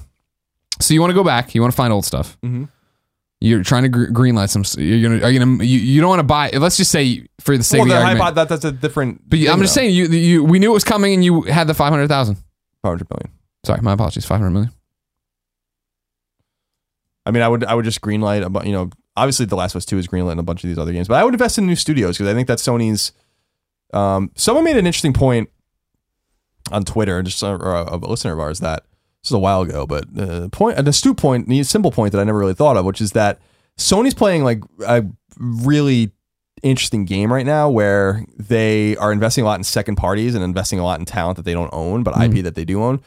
And so that's a low risk, low reward kind of situation, I think, where, okay, so the game doesn't work out, you don't own this team, they can go fuck off, and like you have your game and your IP, and maybe it sells, maybe it doesn't. But the risk reward thing is like, well, so what if this team ends up being really good and this game's really good and now you just showed the entire world how good they are and now you can't nail them down? This is exactly what happened with From Software, I think. So, and From has obviously been making games for a very long time, since PS1 and PS2, but for Sony, but Demon's Souls is a great example of a game where like you might have wanted to be a little more careful with that. And this Dark Souls shit would have played out very differently for you. Sure.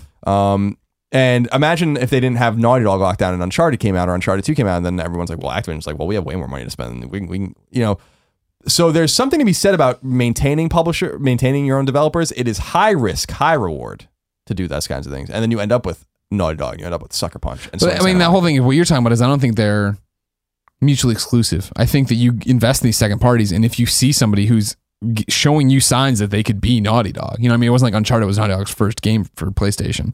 You see somebody who shows that kind of potential, that's when you lock them down. That's when you give them the ring. That's when you sit there and go, okay, what can you do just for us? Just focus on one platform, just do all these different things. Make us the next big thing. I think that's when you lock them down. I don't think it has to be, okay, well, fuck, we let them go. Like you're saying, From Software had worked forever. And I don't even think, with all due respect to Demon's Souls, it wasn't a game that you played and you're like, holy shit. It was a game that some people played and went, holy shit, and some gamers was like, no way. And if you're thinking about big and mainstream and all this different stuff, like who they need to own, what they need to have, I don't know if anyone played that and was like, we need to have these guys. Right, but Bloodborne was an admission that there was an accident, right? Well, I think it was an admission, that like we want to get these guys, we want to keep those kind of players with us. We want to give you a reason, those kind of players, because guess what? Demon's Souls is the genesis and the seed of what becomes Dark Souls, but also for the player fan base as well, right? Where it's, I think, so many copies of Dark Souls were sold on PlayStation platforms because of the lineage. Sure. And I think that was the whole thing of like, well, why don't we bring that, make sure we still maintain that lineage? And it's also the fact of it's, is my sense of importance of the first parties has dwindled over the years. Not that it's gone, but I do remember when I was sitting there and like they launched PlayStation Mobile and talk about PlayStation Mobile, and I'm like, this is the next step. This is them admitting that there's a PlayStation brand outside of the PlayStation hardware. And when that happens, that's when you flip the switches, and Naughty Dog is making games for every platform, and Sucker Punch is making games for every platform. And this has been the generation where we've seen that traditional logic not work, right? That it doesn't matter. The fucking system can't be stopped right now, and it just got its first. You must have AAA exclusive from a first party. Uncharted is that game, and before then it has been these second party deals. It has been your Bloodborns. It has been games that are great, but also that they're just dominating the third party conversation, where Destiny is PlayStation and this is that. Bloodborne, I think specifically was even though it's a first party published second party game. Mm-hmm. It was a stroke of genius.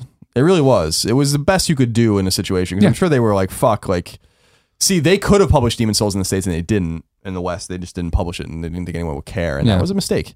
But if I looked, it's the same thing I've said before in the past. If I looked at that game, I'd be like, there's no way in hell we're publishing this game in the United States. So it's the same thing we said about Minecraft. People passed on Minecraft. Like there's great stories about like what happened with Minecraft situation before it blew up, where everyone's like, what the fuck is this? And if I looked at that game, I'd be like, fuck this game. Right. It's garbage. Yeah. There's just only so much vision you can have, no matter how smart you are. So yeah, you'll see what happens. I think that the first parties are important still because they give brands identity. They're important. I'm not saying I'm not trying to make it out that there's no need for first party. I still do think that in the future, the ubiquitous future that Yves Guillemot is coming in the streaming thing, and after one more generation, clearly that's going to put Sony in a great spot of like, all right, cool, we have these incredibly talented people, let's do it. But now they have to be in a better spot. That's the point I'm making. They're shuttering studios, but not really opening one. The Northwest Studios, we don't really know what the fuck they're even doing. Sure. I don't think they're doing anything that we're going to care about, to be honest. But I hope I'm wrong. I think they're doing VR.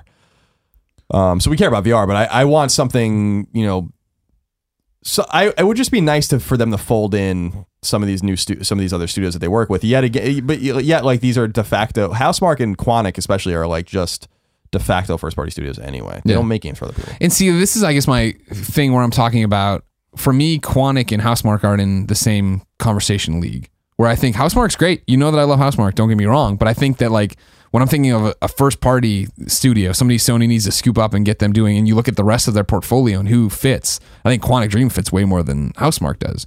Housemarque's making great games, but they're making these great little, I'm putting in quotes, little experiences. You know what I mean? They're not making these AAA first party games. And now could they? Of course they could. Yeah, but you need that, right? If you're going to spread the ball, then you need to have the $20 games and the studio. But my point to that is just I think there's always going to be a giant bucket of developers making those kind of games, where that's not for your first party studios. You want to worry about somebody who's going to make something AAA and awesome and this experience that defines your company, defines your platform.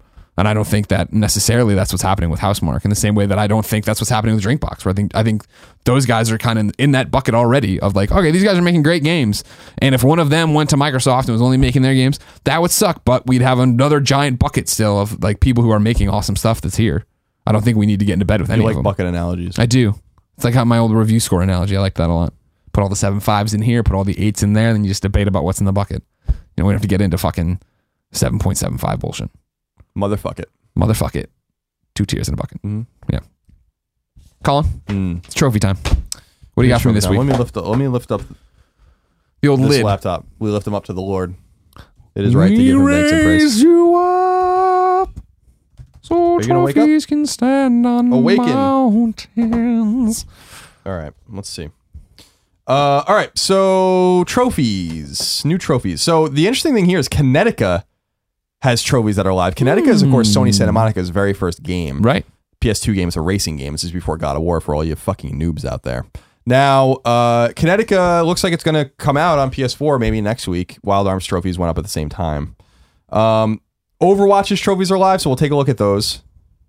Wild Arms 3's trophies we'll take a look at. Should we take a look at Magatag mentioned Blanc plus Neptune versus Zombies trophies? Under no circumstance should we look at those trophies. Okay. Let's look at Shadwen's trophies and My Night Job's trophies. Does that all work for you? That works for me. Okay. So Overwatch. 53 bronze, 5 silver, 1 gold, 1 platinum. No one owns it yet. Let's see. So reach level 10, reach level 20, reach level 50.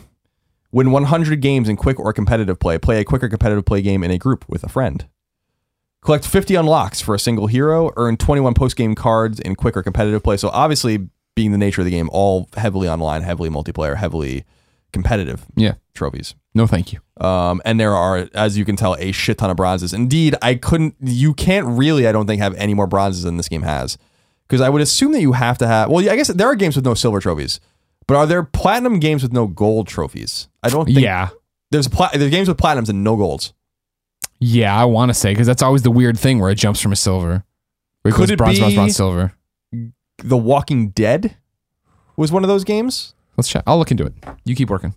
I'll get back to you. Maybe I'm wrong. I wish there was a way to search it easily. Wild Arms 3's trophies. So 9 bronze, 13 silver, 5 gold, 1 platinum. Upgrade an arm attribute to level 5. It seems like a lot of these are story-based, different migrant levels. A lot of story-based stuff. Explore 100% of the world map. Defeat Ragu or Ragla for the final time. This is a secret enemy. Let's see. Reach level 90 with Virginia, Clive, Jet, and Gallows. So yeah, there's some grindy ones here, but I think you can do it. I don't know if there's any missable ones.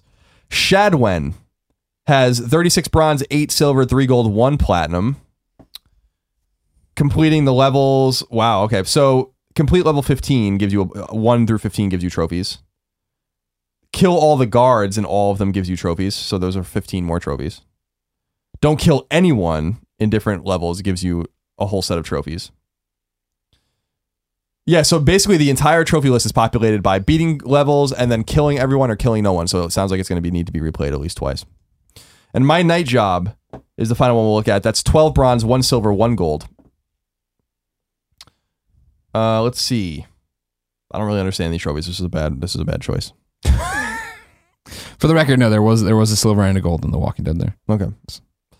So anyway, those are the trophies that we'll talk about today. Not too many new trophies going up live of any consequence. Uncharted 4, by the way, people are really, you platinumed it. Yep. Let's look at the platinum list. No, okay, 913 people already have the platinum. That's people really getting crazy out there. Insane, actually. You got to do it. Yeah, I got to get to it eventually. I'm not going to anytime soon. Yeah, but I mean, I feel like it's going to be a while before you double back to it. Yeah, I mean, I'd like to play it again. I mean, I loved it. But there's just too many games, and I don't have enough time to play them all. I mean, that's the fucking problem, dude. I know. No, there are too many games. I 100% agree with you. Okay.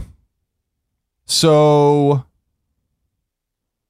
I'm trying to figure out. I know. I want to. This is perplexing now because I want to say that I have seen games without goals that end in a platinum, But is that really possible? Is that just in my head? Well, games end without a gold trophy, but they might have a gold trophy. No, I'm aware. I know. I'm not saying like in the lineage of it. I'm just saying to the point we're talking about in terms of how many because you can break up the points however you want. You can, but so it could be all bronzes and then the platinum.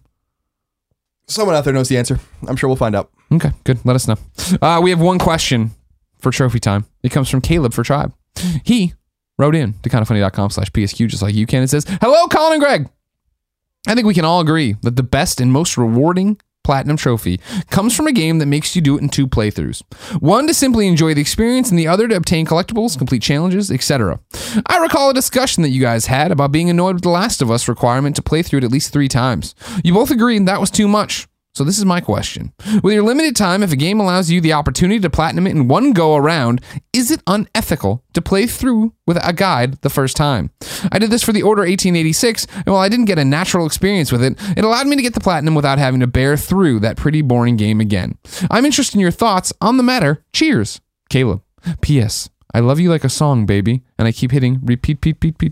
I don't agree with him from the get-go. I don't think it's unethical. I've used trophy guides to platinum a game in one run many times. So I'm saying I don't agree with him that the most rewarding comes from 2 playthroughs. No, I don't agree either. I love one that you play through the game and then you can double back and do whatever. And I don't like playing games a second time. I feel like I'm always wasting time. I want to get to the next thing, go to the other thing. So going back and playing a game again always takes something out of it for me. I'd rather just even though I had to play Uncharted 3 times, and there is now, it looks like an exploit for speedrun. So you should probably actually get on that before they do it because it's super simple. What is it?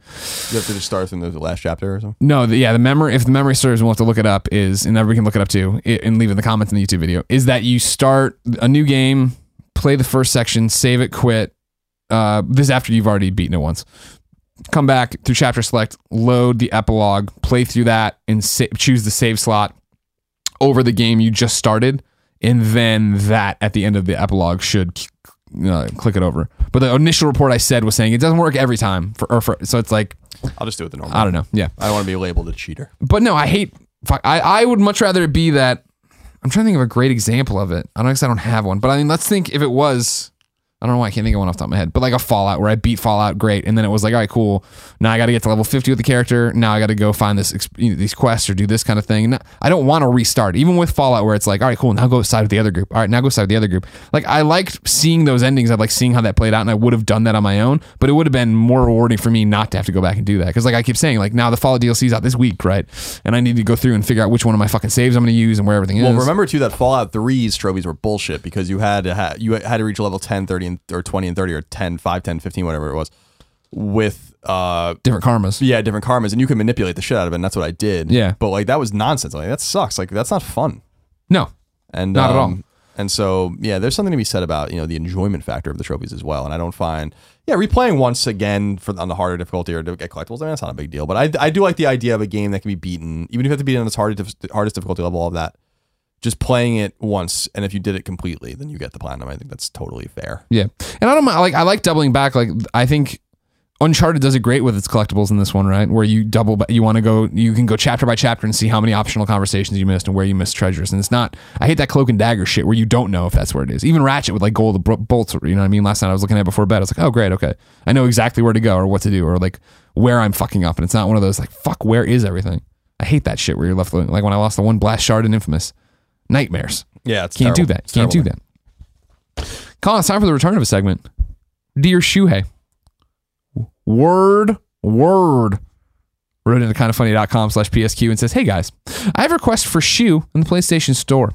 Actually, it's 2 requests, but both involve the same feature. Remember, if you have something for Dear Shuhei, you write in with a question, and then we read it here so you can make your plea to Shuhei, Yoshida, and the rest of the PlayStation Nation on what needs to happen on their PlayStation. But we take time off. This is the first time we've done this segment in like 3 weeks because a lot of you were just making little baby requests.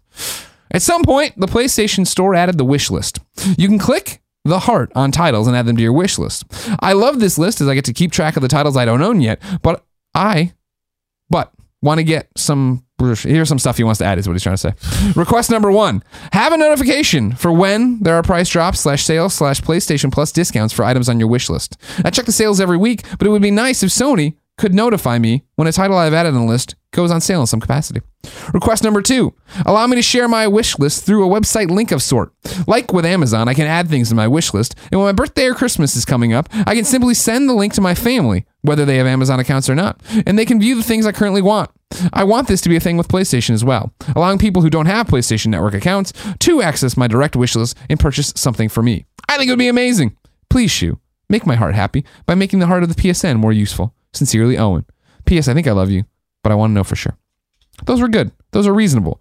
The wish list, why can't we buy things for friends? There's a whole bunch of little stuff like that. Sure. Now, granted, I'm always excited when I turn it on and it's working. Sure. Turn on, the It just PSN's works. up there. Great. That's good enough. I'm not asking you to tax the systems too much. Push this thing into a system where it can't go. Yeah, God forbid we have something usable. We're just happy. We're still, you and I are still here. We're looking at it. We marvel that it works, that the trophies load fast. I'm not, don't. Not as much to complain about as you. Don't put all this wish list stuff on the forefront if it's going to break the system, if it's going to break the network. Just take your time.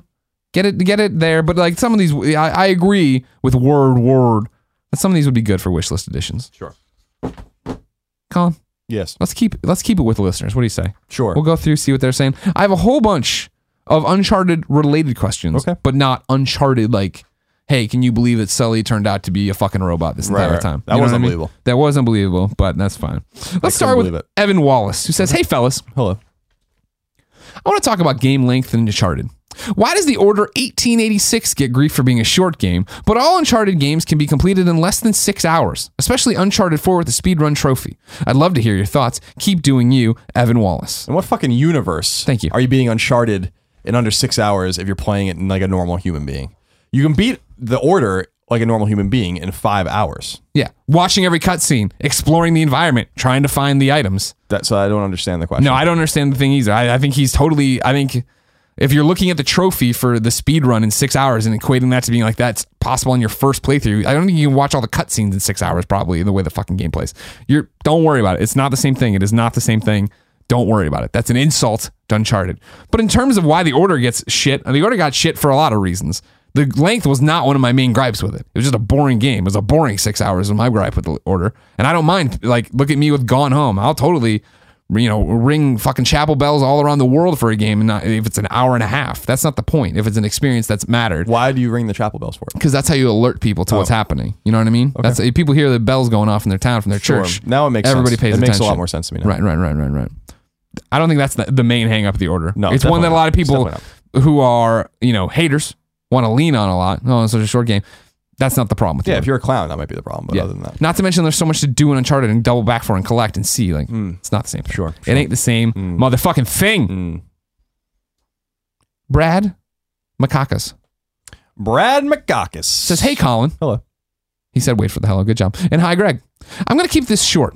Do you think any of the trailers and gameplay showings that led up to the Uncharted 4 reveal spoil too many of the cool sequences and location from the game? My friends are kind of bummed over the E3 show basically spoiling one of the greatest moments from the game, but I'm rather indifferent.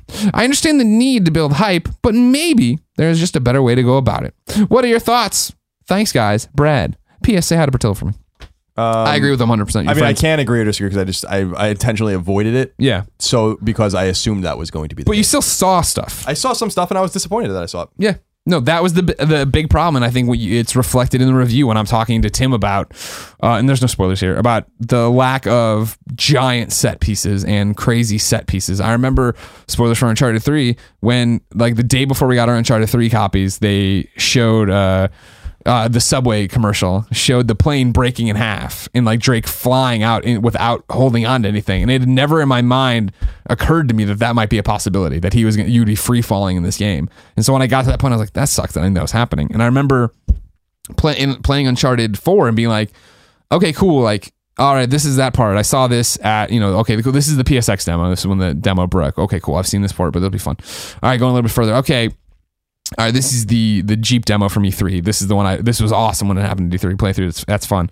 And then it was like, shit, those were there's moments in here, but the big moment was that E3 demo. And the E3 demo, if I hadn't seen the E3 demo, if they hadn't shown that demo to E3, if they hadn't shown it behind closed doors and then released it all to the public anyway, if you didn't know that would happen, I agree with your friends that would have been one of the greatest moments from any game, let alone Uncharted. You would have been as it was playing it and I was having a good time, don't get me wrong, but I'm doing the thing where I'm like going down in the Jeep like in there, and I remember like, you know, talking to Bruce and Neil afterwards, the fact like you can take any pathway to get there. I'm like, oh, that's cool. And I deviate a little bit. I'm like, oh, cool, they're right. No, neat. Number one. And Sully's joke to the guys about first time driver, and it's like, oh, and then it's like, oh, cool, I'm gonna hang on, I'm gonna get drunk. And it's like, it was like some point in there where I'm just like, fuck, can you imagine playing this with no context? Can you imagine playing this and having no idea any of that was about to happen? Like how that's why I don't preview games anymore. How crazy that would be. I know. That's what's nice about us, is that usually it is, yeah, like, oh cool, that game looks great. Blackout. Don't even know anything else about it. I don't know anything about any of these games I'm excited about. That's what's so fun about it. Yeah. V2 Drake wrote in to kindafunny.com/PSQ and says, hey, Greg and Colin, I have a rather exciting theory. Spoiler free. So Uncharted 4 has graced our PS4s, and I happily spent upwards of, it's like an upside down J with a line through it, 200 on everything from the game to merch to DLC. It's my favorite franchise by far, and like you, Greg, I'm in it for the relationships. It's the reason why I had to play it almost non-stop until the end hit. I need to know how everything panned out. That brings me to my theory in question. Without spoilers, do you think the single-player DLC for Uncharted 4 could be a zero-combat adventure with... I'm going to leave all that out. I don't like that. I don't like what he said there.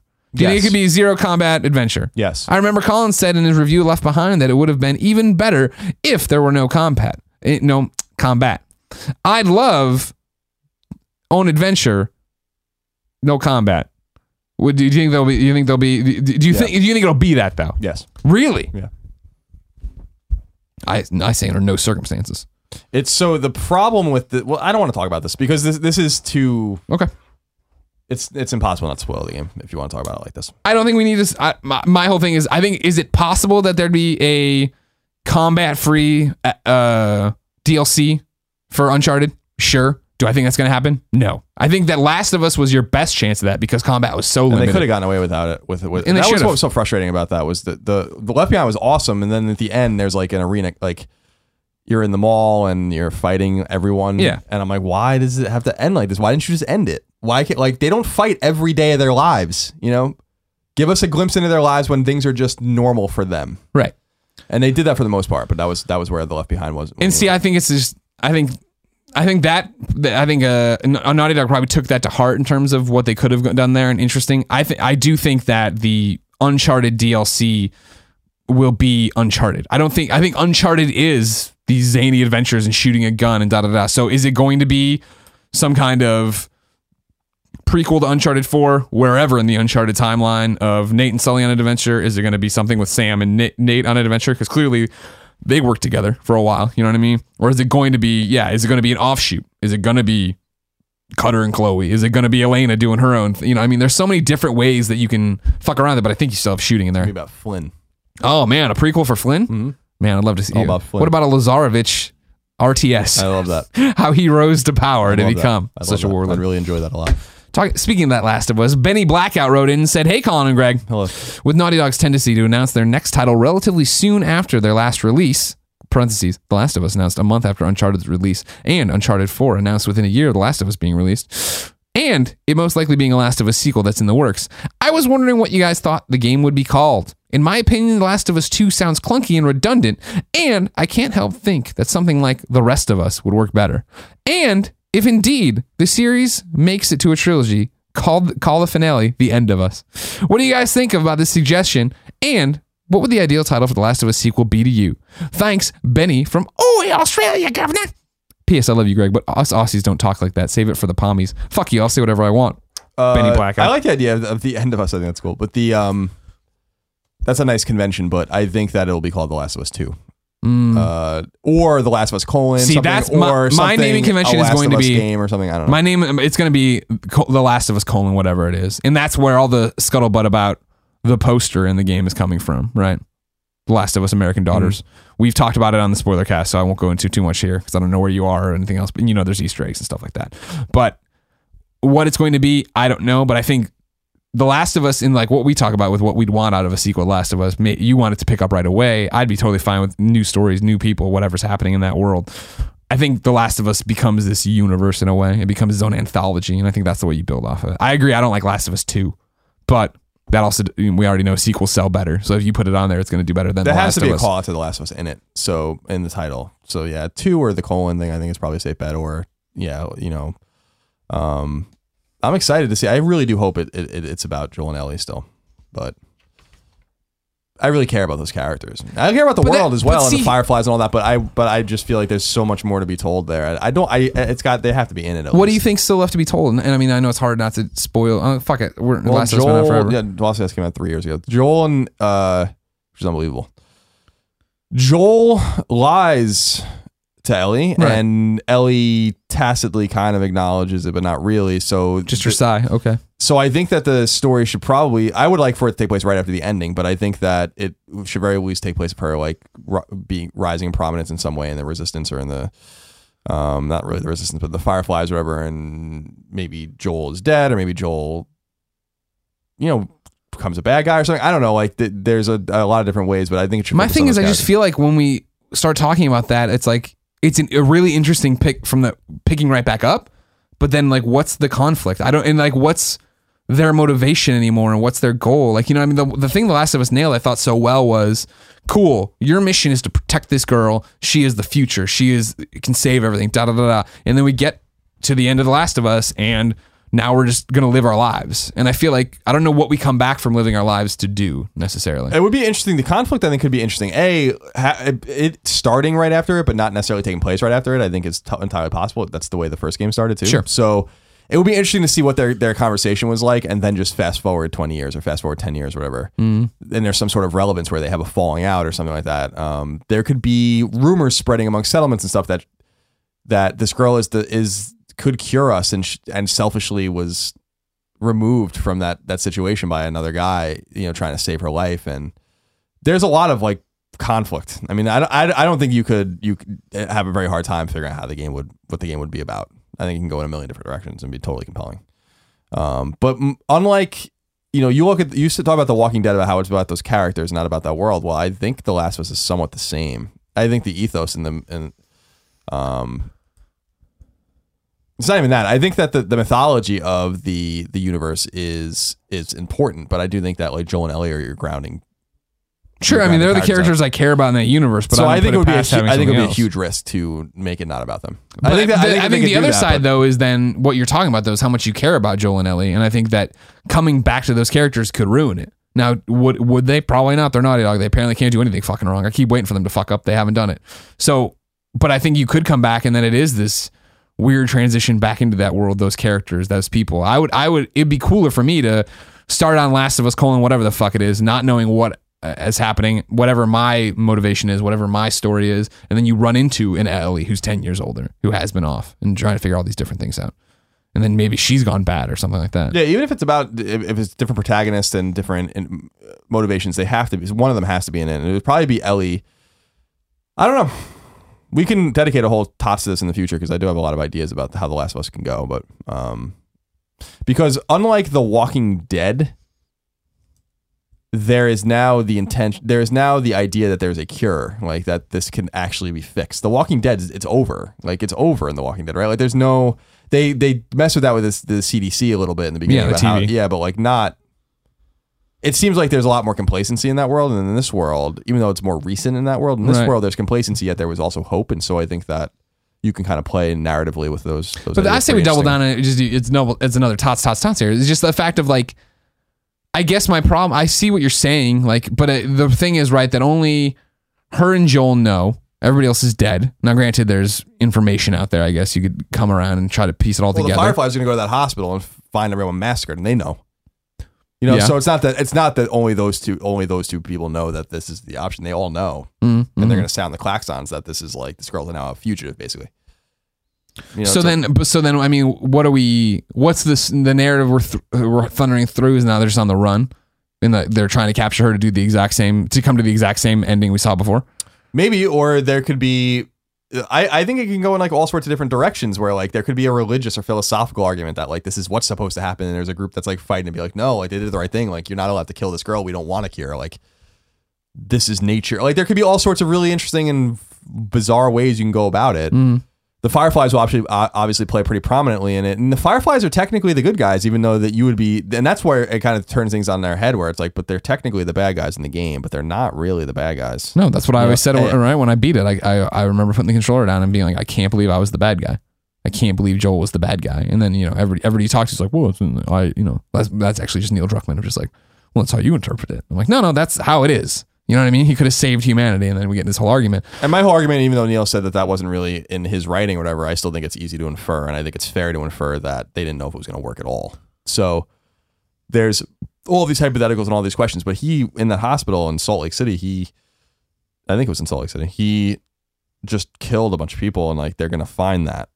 And so Joel's in a lot of trouble. And so it'd be interesting to see where they go with it. I just think I don't think it's a cop-out, because it would be hard to make a new story in that world you would care as much about Joel and Ellie. So it would be a bold move to be like, well, it's not about them anymore. But I think it would be also a cop out to be like, well, we're just not going to wrap this up, because I don't think it's wrapped up at all. Mm-hmm. I think there's like way more open-ended questions now about what their relationship with each other and what happened, and are the Fireflies going to give up, and are there other people that have the cure or are imbued with the cure and stuff like that. I think that's why it's so fascinating to see what the second game's going to be all about. And I do think that you have to have about Joel and Ellie, or at least Ellie. So okay, we'll see. We will, everybody. Mr. Snarub writes in and says, hey, Colin and Greg, can you have Jack Trenton read the following? Hey, kids, you want to come take a ride with me in my van? We've got a wide variety of exhilarating software across all our PlayStation platforms. And you can do this one. Hey, Colin, it rubs the lotion on its skin. It does this whenever it's told. It rubs the lotion on its skin, or else it gets the hose again. We've got an exciting lineup of thrilling games coming soon to PlayStation. Then finally, hey, Greg, you got a real pretty mouth, ain't you? Check out these immersive and visually stunning PlayStation games that we have planned for you to enjoy in the coming year. I'm Jackie T. Creeper. Our incredibly horrible impression of Jack Trenton. Sounds nothing like the man. Like Jack Super Trenton. Nice. We just keep melding him. Colin, I want one last question for you. Okay. I'm getting a little tired. Like, I'm getting a little, like, I feel like I put so much energy into everything today. I had a good day today. Ravster95 says, Oi! I've got a simple question. With Project Spark closing its servers, do you think Media Molecule's Dreams is doomed to fail? These types of games just don't seem to have the traction, and with Dreams only being on PlayStation 4, I really think it's going to completely bomb, which is a shame because I love the Media Molecule. Thanks. Can't wait for you guys to come to England for a cheeky Nando's and some tea biscuits. Ravi Patel, Bolton, England. So they came and visited us at GDCs, but they asked to come visit us. Media Molecule. Yeah, Media Molecule to specifically show me Dreams, because I just don't believe in it. I didn't really understand it. Now, I understand it a lot more, and I think it's quite dynamic, and I think it's quite interesting, and I think it's quite clever. Do you think it's a game yet? But it's a game, I guess, if you want to term it like that. I still think that the game is not going to do well. And I agree with that. And I think that I hope that they're not in trouble, because in talking to them and really marinating on it, like for a while, like what we talked about on the stream, and like they don't seem to have a game yet. Like they're talking about how they made their tools and now they make the game, right? Like and now they're gonna make their game with the tools, so you can see that that you can make a game with these tools, which is like Little Big Planet. But I agree. Like I don't know how you market this game. I don't know how you sell this game to anyone. I don't know why you'd let them make this game. But I hope I'm wrong. I'm very pessimistic about it, but I hope that I'm wrong, because they're very talented. They're super talented. Yeah, we love those people.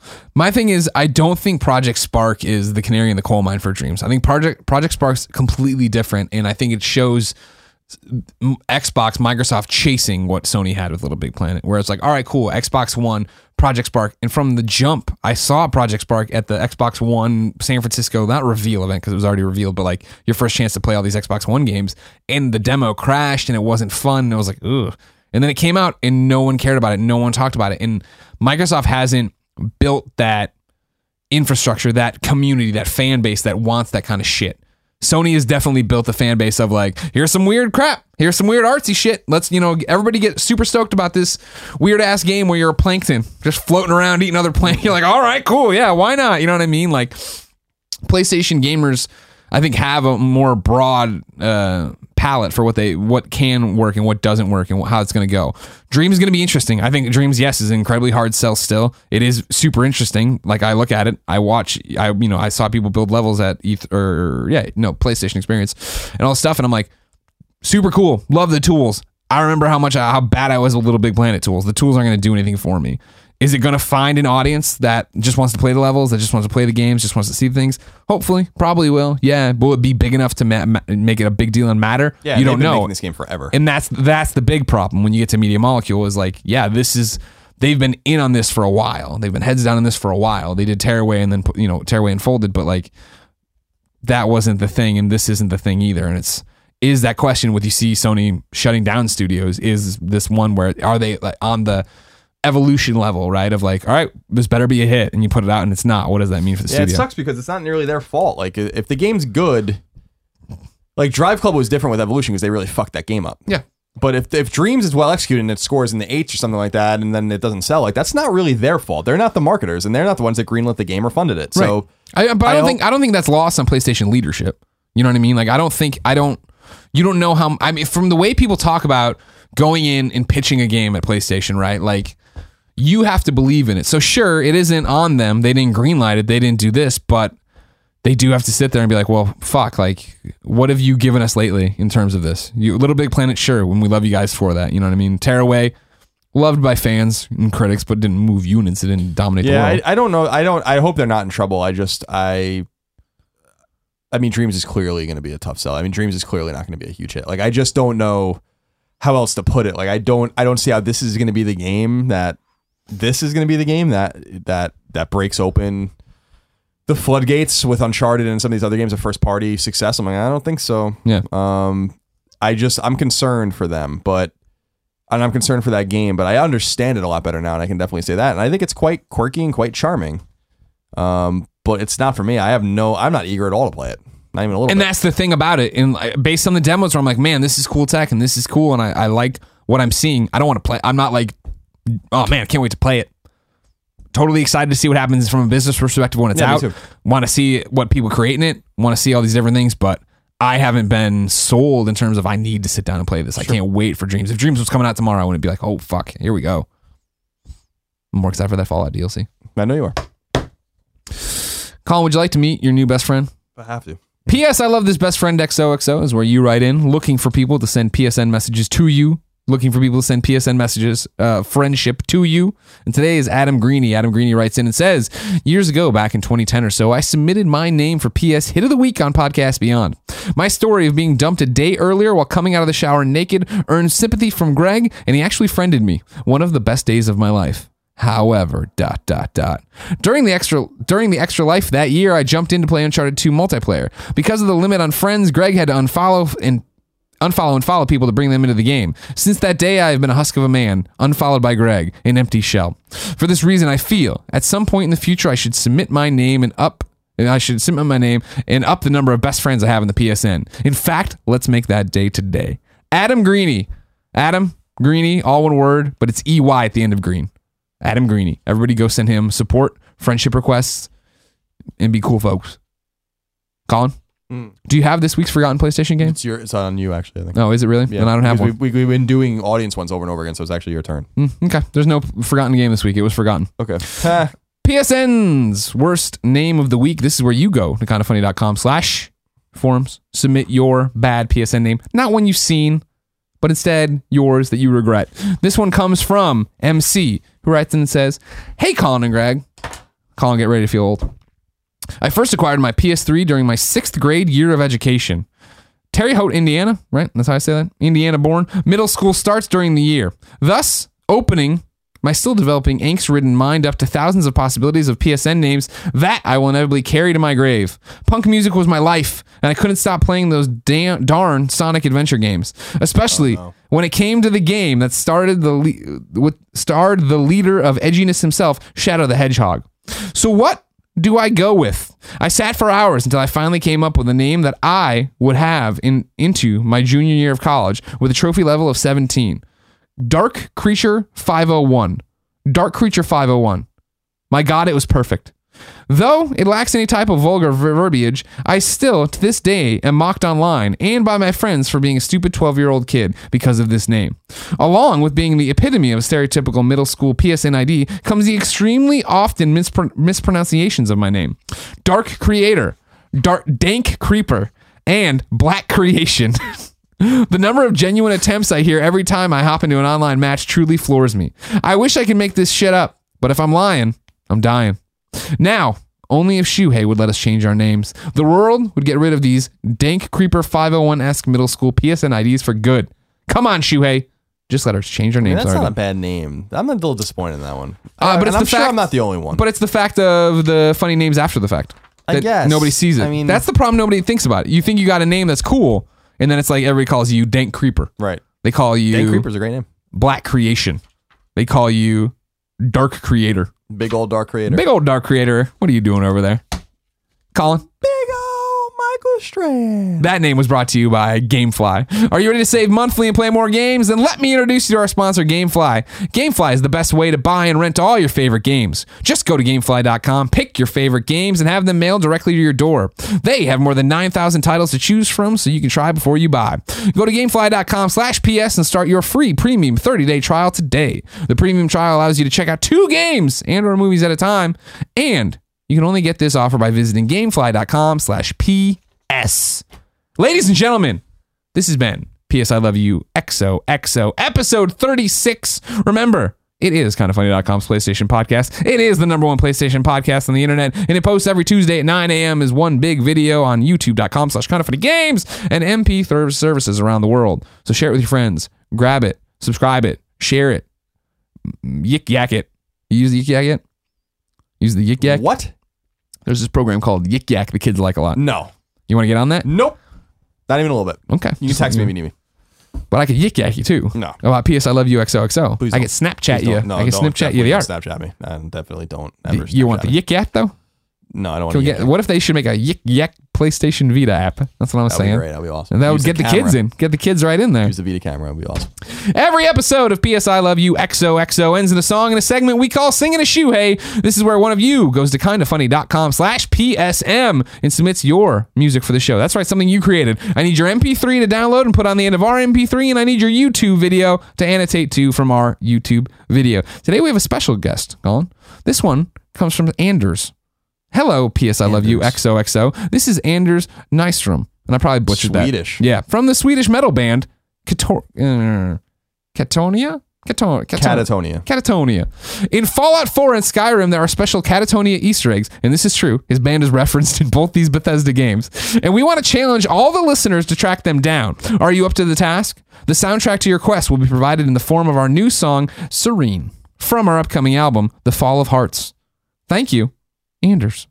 Anders Nystrom. That is very Swedish indeed. Very. But I thought it was cool that his band, and there's Easter eggs for his That's band pretty cool. in fucking Skyrim and Fallout 4. And I'll be playing Fallout 4. I'll be looking for him right now. So, ladies and gentlemen, until next time, this is Serene from Anders / the band Catatonia. I nail it? Yep, Catatonia. Nailed it. Until next time, it's been our pleasure to serve you. In the morning, the battle for endurance has been lost. Sold my worth and dignity the same. I'm shade, an essence of corroding time.